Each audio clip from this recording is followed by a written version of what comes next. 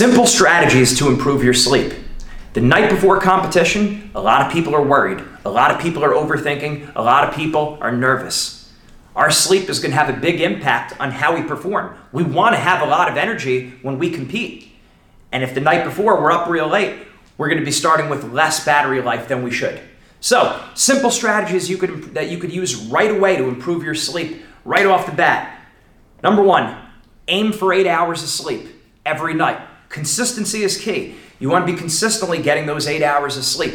Now, if you're not normally getting 8 hours of sleep every night of the week, and then you try to do it the night before competition, your body's not going to be ready for it. So really aim for 8 hours. And if it's just not possible, aim for as close to 8 as you possibly can.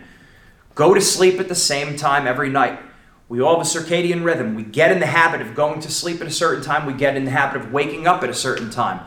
So if you know that on a Saturday morning you have to get up at 6 o'clock to get that 8 hours of sleep, you have to go to sleep by 10 o'clock at night, right? So you want to start that in the beginning of the week. You don't want to wait till the night before. If I'm normally used to going to bed at 12 o'clock and I try to go to sleep at 10 o'clock the night before a competition, my body's not going to be ready to go to sleep. My mind's still racing because I'm not used to doing it. So get in the habit of going to sleep and waking up at the same time every night. Next, avoiding caffeine and sugar 6 hours before we go to bed, right? Teas, coffees, things that have, caffeine. It might be a caffeine-free tea. That's okay. Caffeine-free coffee, maybe. Fine. Sugar and caffeine are going to keep us up.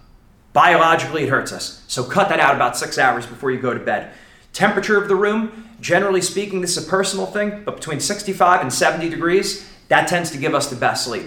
You have to find out what works for you. I find that if it's above 70 degrees, I start having more intense dreams. So I like to sleep a little bit on the cooler side. You got to find out what works for you. Don't just do it the night before competition.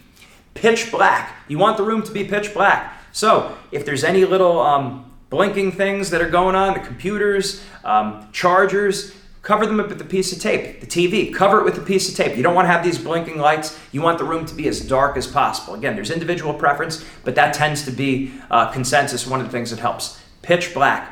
Also, not looking at our computer screen or not looking at our phone screen an hour or two before we go to bed. Get into that habit. That's a tough one, but that's what's going to separate you from your opponents. You want to start shutting the mind down. When you have that bright light on your screen, there's a night mode. That's good to have your phone, shift your phone or your computer into a night mode where the lighting is a little bit easier. But really, an hour or two before you go to sleep, you want to start shutting down electronics. You want to start shutting down the TV. As best as you can do that, it's going to help you. Cold shower an hour before going to bed.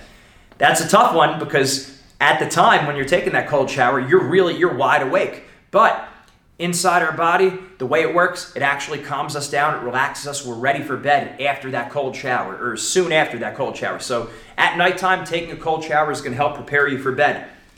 White noise, having a fan, having an air conditioner, having something that's going on in the background that's going to help calm us down and relax. Sometimes having that steady stream of noise really helps us. I had a wrestler that for him, he lived out in the sticks, so for him, he would put on crickets, and he would hear that in the background, and that would help put him to sleep. Other people like the sound of running water or the ocean, whatever works for you. Having that white noise tends to help.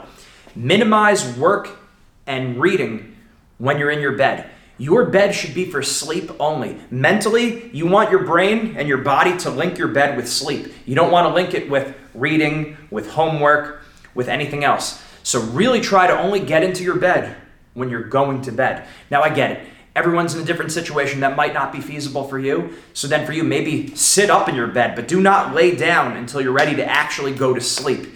So your mind and your body, when you lay down in bed, you know you're getting ready to go to bed. Having the proper mental links. Different things you have. There's a warning yawn. All of us have one big warning yawn. And once you have that big warning yawn, within an hour of that, that's your best time to go to sleep. So be aware of it. Be aware of it. You're going to get that yawn at some point in time in the night. You usually know about an hour after that is usually when you're ready to go to bed. It's your warning yawn. Look out for it. Next, some simple things we could do. There's a certain non-caffeine tea, traditional medicinals. It's called Nighty Night. That could help you. Having something like that before you go to bed. Also, the essential oils. They tend to be bigger nowadays. Lavender, having the smell of lavender, putting it on our hands, smelling it, or putting it on the bottom of our feet. It also tends to make us more relaxed. Also, you start getting into that habit when I smell lavender, Now I'm going to sleep. I'm getting ready for bed. So anytime we're building in that routine, it's really going to help. Other simple things for your room: keep your room neat and organized to the best of your ability. When we have a cluttered room, we tend to have cluttered thinking. Other things: keeping the doors closed, keeping the closets shut, so it looks like everything is set and everything is where it needs to be. If I have my dresser, all the drawers, all the clothes are coming out, they're open, and you close them, you feel like everything is more settled and everything's relaxed. So avoid the clutter. Also, some of the pictures we have up sometimes might look like pictures are staring at us. Minimizing the pictures that we have or facing them in different directions.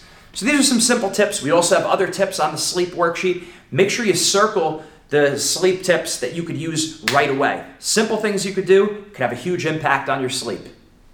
Mindset makes the difference.